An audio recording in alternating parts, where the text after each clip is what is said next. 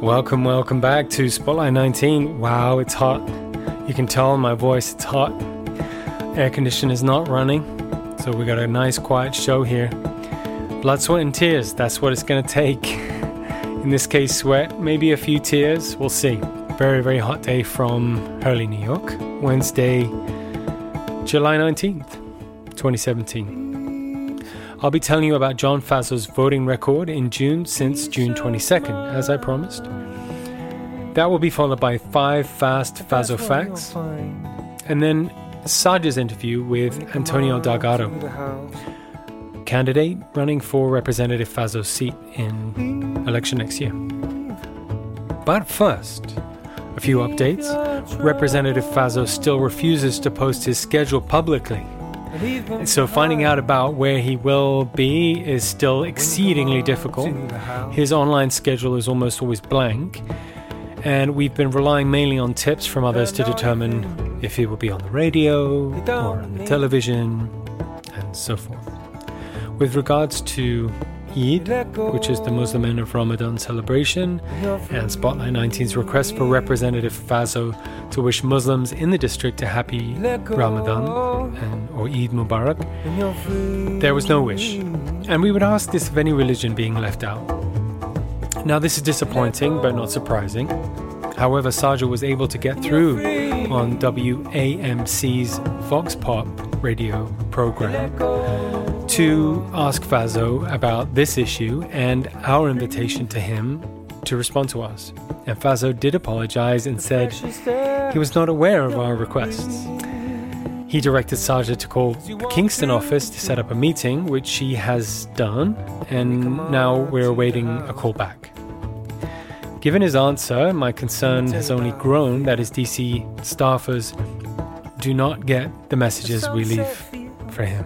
Faso did add that he was against discrimination and mentioned he had been to a Bangladeshi Muslim or several services in Hudson twice in the past 2 years. We could not find documentation of this on John Faso's campaign social media, and our understanding is that while there is an annual Bangladeshi cultural fair held in Hudson, this is a cultural event without religious component. We will be following up on this issue though, so stay tuned. Moving on to the bills. Now, there are a wide variety of votes that we will be discussing, ranging from good, bad, to too ugly. And I'll be going through them in that order. Starting with a bright spot in a barrage of bleak bills, Faso co-sponsored a bill that authorizes states to continue to provide foster care services to children until they reach 21 or 23, and redistribute federal funds to states that opt in.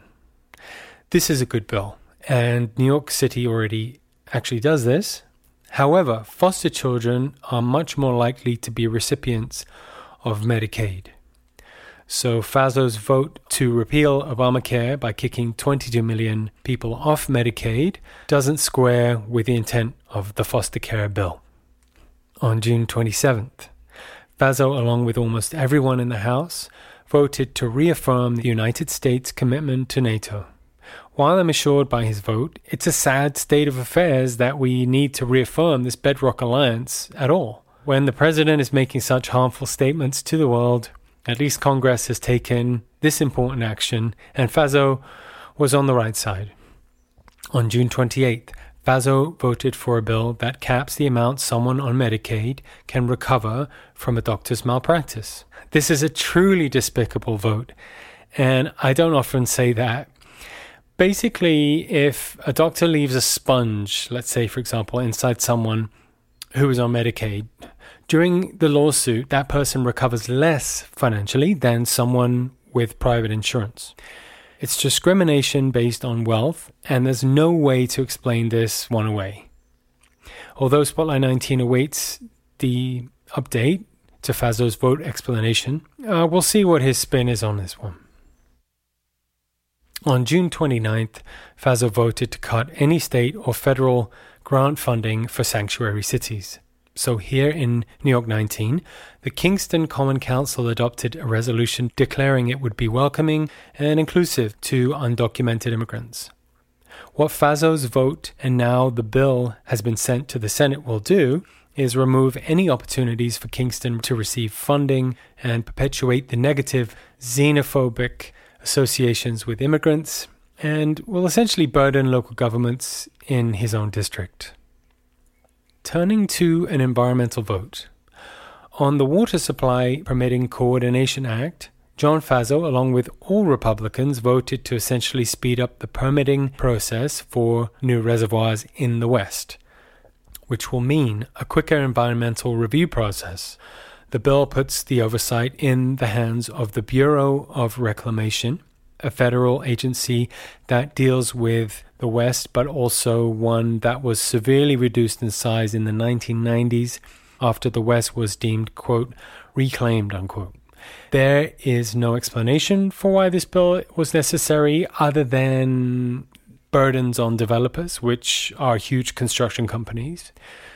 So to put it in context, it would be similar to a new Ashokan reservoir here, not having to go through the various local, state, federal review processes.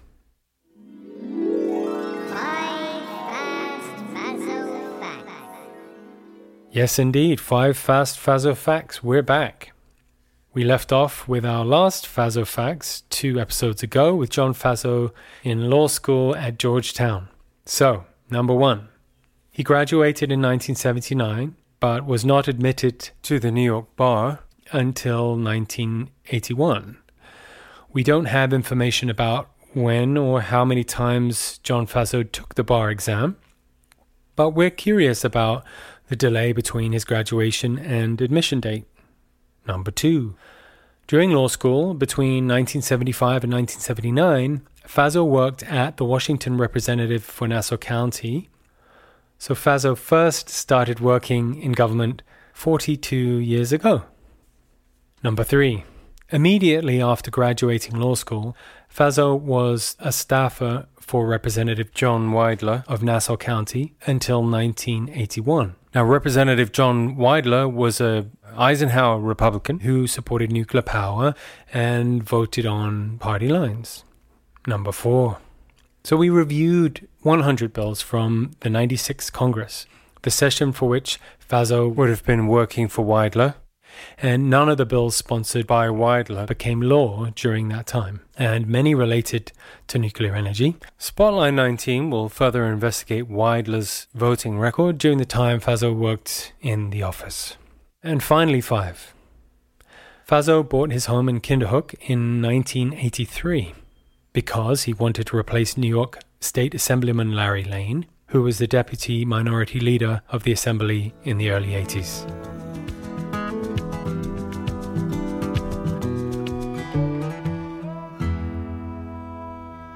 You're listening to Spotlight 19 on a very, very hot day.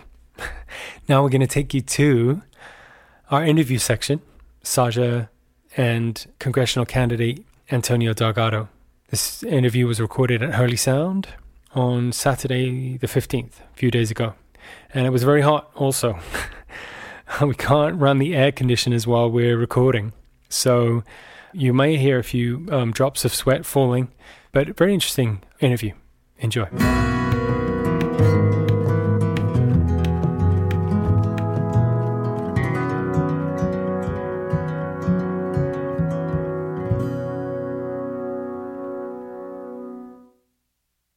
Welcome to Spotlight 19, Antonio. Thank you so much for joining us. We really appreciate you taking the time to be on the show.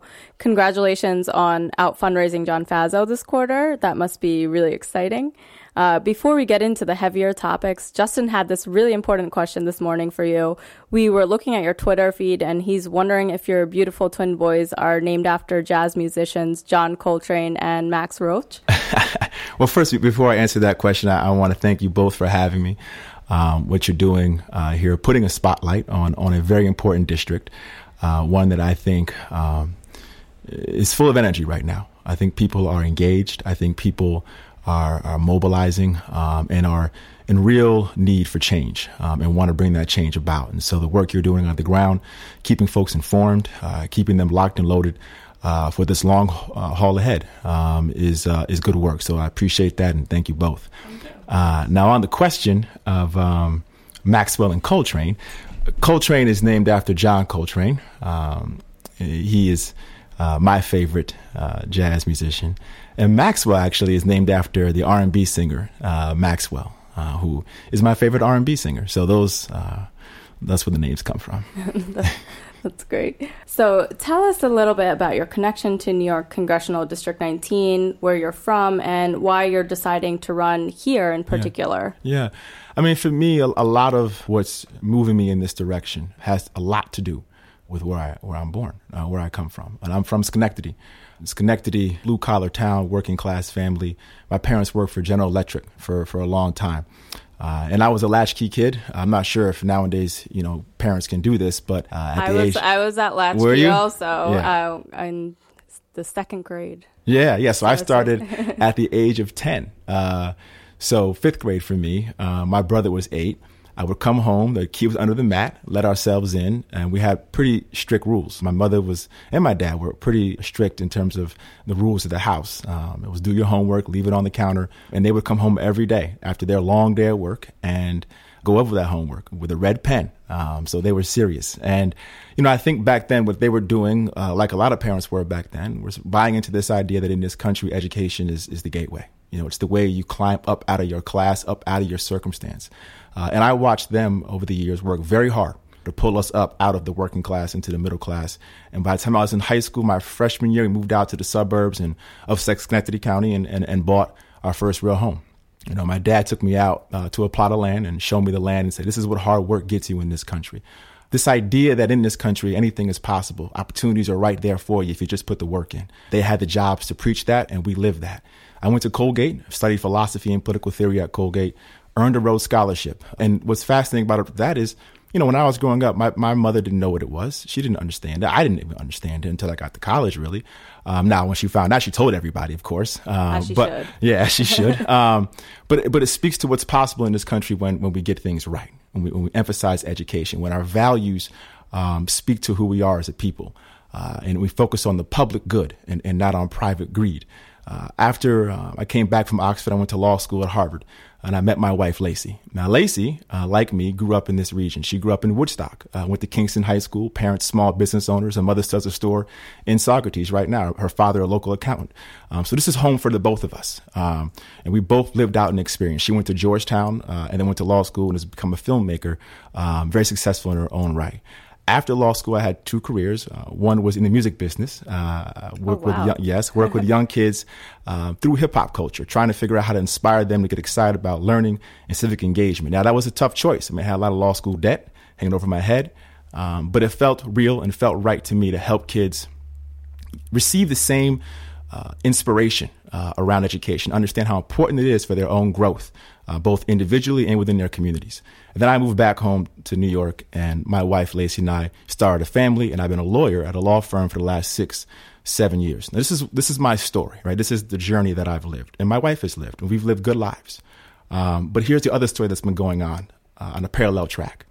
The jobs that my parents had in this country, the GE jobs, the IBMs that were once here, the focus on education, the focus on the public good and on community and on service has shifted. Our political leaders have shifted the focus and the priorities to private greed, to just incentivizing wealth for the sake of wealth. And not enough time has been spent on working families anymore. And as the economy has doubled in size, wages have remained stagnant. People are struggling no matter how hard they work to get by. And that frustrates me. It really does. And I look around and I don't see anybody in D.C. really doing a damn thing about it. I think they're there, bought and paid for. I know Faso is. And I think it's time for folks who came up in my generation, who lived out this experience right here in this area, to fight for those same opportunities that were afforded to us and allow stories like mine, these American dream stories, to actually happen. Sure. And that's something that I think has been missing. I think it's something that I was fortunate enough to see in the first presidential vote I cast was for Barack Obama. And it's unfortunate that we've kind of moved away from that, and it's been happening since really 2010 when the Citizens United decision came down and allowed the infiltration of money in politics. That's actually the next question I have for you, and it's something you just mentioned about politicians who are bought and paid for. I mentioned earlier you actually successfully outpaced John Faso in fundraising this quarter, but how did we get to this point where you must have hundreds of thousands of dollars to run for Congress? And how will you make sure you're not acting solely in the interests of your donors? Yeah, great question. And, listen, it is a sad state of affairs right now in terms of how much money influences our democracy. It's undermining our democracy. When the more and more inequality we have in this country, and it's the facts bear this out. I mean, top 10% or 90% of the wealth. It's one of those things now where you can't deny inequality. So if you accept that there's real inequality in this country, then there's a real problem for our democracy when only those who have money actually can influence it. Right? There's only a handful of people who have the means, therefore, to actually break into the democracy and make it work for their benefit at the expense of millions of other people's lives. That's a fundamental problem with our democracy. And Citizens United just threw gasoline on the fire. It literally said, we're going to just let you guys run rampant here and give unlimited amounts of money. And in some cases, not even disclose where it comes from. That is antithetical to democracy. It is a direct attack on democracy. And so there's no question that we have to fight very hard against this. And listen, in my ideal world, all campaigns be publicly financed. We got to fight for that end. We got to fight for that goal. And I will be a voice for that objective should I win and be a voice on the stage here for folks in Hudson Valley and the Catskills. But now, I'm also somebody who is practical. And I don't do anything if I don't think there's a path to victory. This is not an exercise in futility. This is a path that I want to pursue to take back this seat. We are competing against an individual who was backed by a lot of money. Paul Singer, Robert Mercer, a lot of money flowing out. The Koch brothers, they are out there and they're ready to prepare to fund him at large amounts. So it is up to us on our side to come prepared too. You have to be able to raise money to succeed. It is not everything, but it is a very critical piece to any path to victory. So being able to outraise Faso both in the first quarter and the second quarter demonstrates a real willingness on our part to do the hard work of tapping into our network. And our network are individuals, just like my wife and I, who've gone on to do professional careers and do well for themselves, who, like everybody else right now, are really engaged and are trying to figure out how they can help. And what they can do to make sure that we are in the best position to succeed in this race. So we're very proud of our success in that regard. We're going to keep pushing to make sure that we are best equipped to take out Mr. Faso. Sure. I'm glad that you're mentioning that, you can have a position where you don't want money in politics. I think that there is agreement that there is too much, but you also can't fight back, especially in this seat where it's backed by so much money from these big corporations, where you have to have this fundraising apparatus here in order to, make the progress necessary to campaign. Then that's a great point. And you really want to make sure that folks on the ground put some skin in the game too, right? I mean, the more and more, whether it's $2, $1, $5, you build that out. When you put skin in the game, when you invest in the future, you dig in a little bit more. You fight a little bit more. You believe a little bit more. And so there's a process in which we're building over time that we think ultimately can win out. I genuinely believe there's a lot more of us. There's the people, the issues, our concerns, right-minded, like-minded people right now are all engaged. And if we all sort of, push both in terms of our resources and our energy, the opportunity is there. The money is a big piece, but come on, if you're not in this for the right reasons, if you're not in this because you don't believe in something bigger and something greater and who we are as people, who are we, right? Remember that we're about what we're about: freedom, opportunity, fair play, justice. These things matter. And you got to fight for those things. And that's where it starts with me.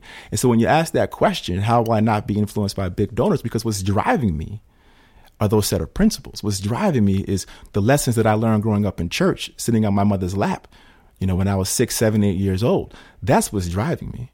And that's what should be driving people that are interested in these sorts of positions that have power, but ultimately they're just a lot of work. You have to reach out to every type of constituent that is in your district and in your community. It's not about, fame and fortune. It's not a high-paying job. It's a lot of work, and that's all jobs in government. And I think that people forget that the decision to work in government, you get a lot of pushback sometimes. Oh, you're just doing it for the power. It's power. It's not really what the job is about. It entails constituent services, which we were talking about a bit off the recording. But moving on to actually a different topic, a lot of the rhetoric from John Faso has to do with population loss in the district and the high cost of living here. We at Spotlight 19 have disputed the extent and the reasons behind the loss, but we also recognize that there is a lack of jobs in the area, which discourages people from starting families here. There aren't very many opportunities for young people. Where do you stand on this narrative that's been pushed by John Faso that there's this tremendous loss in population, and the only way that we can combat this loss and encourage growth here is to cut property taxes? That's really the only solution that he's offered so far. What do you think about all of that? Yeah, well, I would start by saying that, as I've traveled the district, and I spent 3 months before I announced, proving to myself and to my family and our network that we can do this. We didn't just announce without first putting in the work. We met with county chairs, local electeds, activist groups, community leaders, and we raised money. So we did all these things to show what we're capable of before I said I'm running. And then once we did those things, I felt confident and I felt like I had done enough due diligence and offered enough respect and showed enough deference to the community to say, okay, now it's time to go. We're collectively on board. Let's make this happen. I say that because while I've traveled the district and while I've engaged and listened to folks, one of the things that I've heard is this sense of lack of opportunity. That people are scared that their kids can't find work that's going to keep them here and that allows them to build out their futures for generations to come. And that's a sad story, and I think one of the reasons that Lacey and I decided to come back home is to push back against this and make sure that people can stay, that our kids can grow up here and have a life of their own. If they want to, they can make the choice to stay here and raise their children. And so that is a real issue. And it's one that we must continue to work on because opportunities, livable wages, good education, we have to continue to fight for these things to make sure the future is there. Now, the property tax issue is a very narrow way to address this structural problem. It is an exceedingly narrow way. The way you create opportunity and growth in this area is you invest in it. You have to do the hard work of identifying where the growth opportunities are, whether it's renewable energy, whether it's agriculture, whether it's high-tech manufacturing jobs. You have to actually do the work of figuring out where it is in this district. Then you got to actually empower it, roll back some of the red tape, make sure the regulations actually don't put too much weight on the small business owner and the entrepreneur looking to get ahead. And you got to invest. Find sources of funding from the government or private funding. But you got to work hard to do this. Infrastructure matters too. Our roadways, broadband access. These things matter. You got to invest in these things. And lastly, education, the gateway, right? Preparing not only our K through 12 students, but also working with our workforce so that they are retrained and prepared for the jobs that are actually out there and available to them. That is a framework. That is how you actually create opportunity in this area. That one little sliver of property tax, while an important piece, is way too short-sighted. And it speaks to how he's not really focused on real change here. It sounds to me like you have some solid plans and have made some strides in identifying the areas that we can address to make some changes here. On a different note, this week, Jeff Sessions' Department of Justice cracked down on doctors and clinics allegedly committing fraud to fuel the opioid crisis. While that's needed, it's clear that the opioid crisis is also fueled by the dark web and foreign powers, and it's unclear whether the Department of Justice is equipped to handle these 21st century issues. It seems that the department is moving backwards and supporting for-profit prisons and mandatory minimum sentences, which are two issues that I think there was broad bipartisan support that we should be moving away from those courses. What are some of your thoughts on these important issues? Yeah, I mean, I think on the opioid crisis that this district in particular is really dealing with and struggling with, we have to get away from criminalizing this behavior and treat it like a health issue that it is. People who are addicted, to opioids, they're suffering. They're in pain, and you don't just throw them in jail to deal with the problem. You have to help them and give them the treatment that they need. Instead of sending them to jail, you send them to drug treatment centers. But here's the thing that folks like Faso appear to be not registering, which is if you're going to cut Medicaid, as this healthcare bill is designed to do, you are going to be cutting the funds that we need to put together, make sure that these drug treatment centers actually are there. And provide the services that the addicts are going to need to get back on track. So you can't have it both ways. You can't say you care and that you're sympathetic and that you want to work and help roll back and fight against the opioid epidemic. And on the other hand, roll back the very funding that would help it. You can't have it both ways. So that's my first piece on the opioid crisis. I would then turn to this the mandatory sentences piece. I've done a lot of pro bono work as an attorney around this very issue. I have worked with the Juvenile Law Center after the Supreme Court in Miller v. Alabama said it was unconstitutional to lock up juveniles on a mandatory life sentence without parole.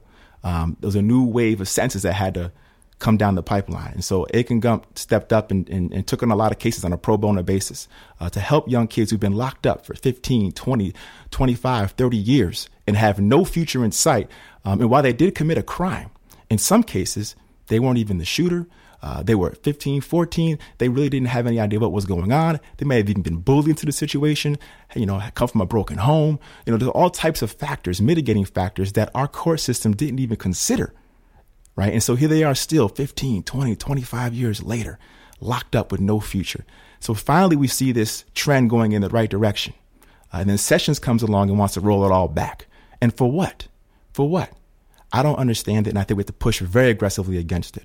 It's hard to remain hopeful when you see all of these issues that have been studied for 20, 30 years and being rolled back because I really do believe that Jeff Sessions is beholden to his donors, and the for-profit prison stocks went up the day after the election, and it's something that we should not lose sight of. But there's just so much to talk about because there's an issue in with every agency here. And with that, I would turn to the Department of Education, which has come up throughout this talk, the role of education that it played in your life, and I know it did for me as well. There's been this reversal of course, just like the Department of Justice. Betsy DeVos supports the voucher system, which is clearly against the interests of this district, which is so rural. John Faso has been mostly silent about these issues. It's hard to kind of figure out what his position is, but he has stated previously that he does not believe in the Department of Education as an agency. That's something he said in the past. What's your position about how we can help some of these rural schools and what we can do to combat the new kind of mission of the Department of Education, which is to support these privately funded schools, which is really what Betsy DeVos is going to be trying to do? Yes. I mean, listen, as I shared in my own story, education is essential. And it has been for a very long time the gateway to opportunity in this country. Our democracy doesn't work if people aren't educated, if they're not informed, if they're not aware of the facts. So it's critical that we create and that we educate an electorate that can be engaged and that knows what it means to be a citizen, to vote, to show up and on school boards and to really be a part of the community. Now, in terms of the rural public schools, they're more than just schools. In these rural parts of the district, like in many parts of the country in rural parts, they're community centers. The high school football games, the basketball games, these bring community folk out to congregate, to build together, to have conversations, to fellowship. This is not just about education in some respects. It's about making sure that the community has the support it needs to come together and live together and build together. And so when you start undercutting the funding and you start deprioritizing public schools in these areas, you're deprioritizing communities. You're creating more and more fragmentation, which we don't need right now in the age of social media. We need to find ways that bind us together. We need to support those institutions that remind us what it's like to actually live in a community and build together and unify. And so we have to get away from this idea that we should just abandon public education. It is the gateway. We have to fund it. We have to prioritize it, and not just education in the standpoint of what goes on in the classroom, but education leading up to in-classroom education, empowering our communities, making sure that the kids in those communities have public libraries to learn and grow and foster their minds, that they're actually coming to school well-fed and nourished, right? So that their families have the support that they need so they can maximize their educational experience. And then after-school programs should be in place as well to keep kids from being idle, right? How do you keep people engaged over the long haul so that they can have a good, strong foundation? That has to be the focus of what we're about in this country.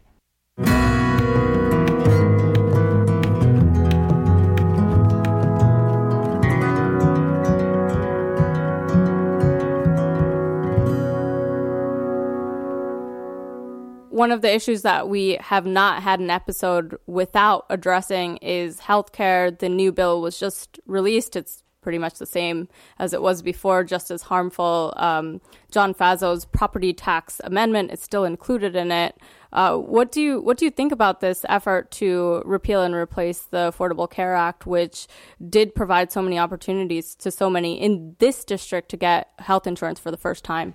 Right. So we've talked about values and during this interview, and this idea of dignity and character and compassion for each other, love.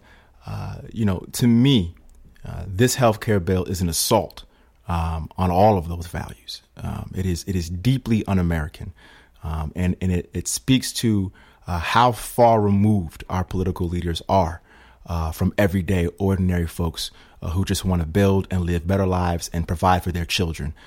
The idea that we would literally seek to roll back and take millions of people off of healthcare is deeply troubling, and it is immoral, particularly when the intent is simply to give tax breaks to a handful of people who don't need those breaks. You don't take from the least to give to those who don't need anything. But this is exactly what this bill is doing. And it is immoral. It is flat out cruel. And the only reason why the Republicans are doing it is because they simply can, not because of any sort of fiscal responsibility or even some sort of ideological grounding. It's just because they have the power and they want to do it. And there's a certain people who've bought and paid for their position who say this must be done. And I'm sick of it. And I think the people of this area in the Catskills and Hudson Valley are sick of it. And we got to fight like hell to make sure that this type of legislation is not tolerated at all. And so that, to me, is a critical issue that we have to stand strong on and stand firm. And the idea that Faso was the deciding vote to even get the first version out of the budget committee is really troubling. Beyond that, he promised to not defund Planned Parenthood on record, but then voted for a bill that does that. What about your word? And what about your honesty, your integrity? He then promised a woman on camera, Andrea Mitchell, and said, listen, I'm not going to put your pre-existing condition, your protections around that, your guaranteed protections around that at risk. Well, this vote rolls back that guaranteed protection. How do you look a woman in the eye, hug her, and say something like that, and then turn around and vote for a bill that rolls back that protection? That speaks something to me beyond politics. We were just talking offline about morality. It speaks about who you are, what's your core, what do you believe in? Your political decisions should, on some level, if not all, be grounded in moral sensibilities, what's right. So that to me, this is an issue that is a profound one, and we must not relent.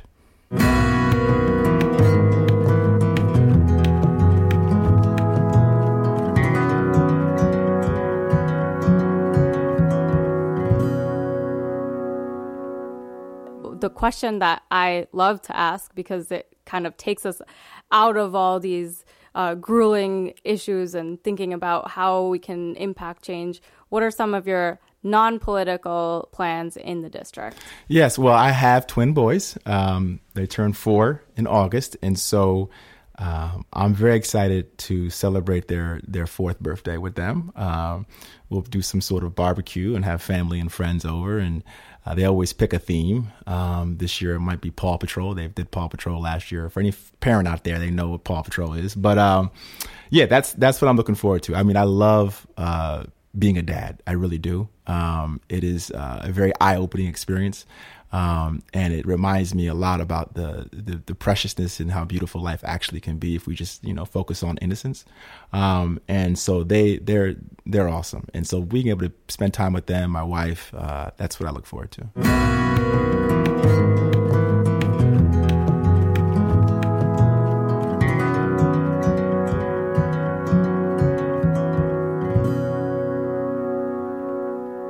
It's been so great to have you. We hope to have you back again and enjoy the rest of the summer. It's been a beautiful day outside. Yes, thank you for having me. Hospitality's been lovely, and excited to be here and excited for you guys, to keep building this thing out. It's still early on in the process, so the momentum will continue to grow. I'm sure it is. I'm sure it will, and look forward to watching your own journeys and seeing how this all unfolds. And thanks. I'm sure we'll see each other again. Saja there with Antonio Delgado. And that wraps up our show today. We hope you've enjoyed, and we thank you for listening. If you like this, let someone know about the podcast so we can grow support. We're learning a lot, and we're very happy to share as much as we can. And we will be back as more unfolds. Reach out to us on social media. Give us your feedback. We'd love to hear it. So until we return, enjoy this wonderfully hot week, and we'll see you again very soon. Be well. You don't need